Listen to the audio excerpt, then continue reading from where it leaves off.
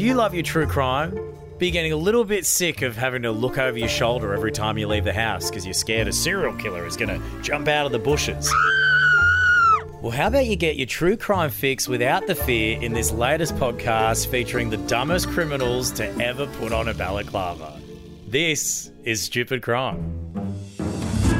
A not-so-smooth criminal has taken the idea of an open bar to the next level. A man's comments on a Rockdale County Sheriff's Department Facebook post helped get him arrested. Providence police tell us they've arrested a man wanted in a pair of unusual attempted robbery. Magistrates said the drunken prank could have ended a lot worse. With a drawn-on disguise, the robber rips off a local pawn shop. A man who was part of a Toowong restaurant shooting may be one of Brisbane's dumbest criminals. And the man was arrested Thursday on warrants for felony violation.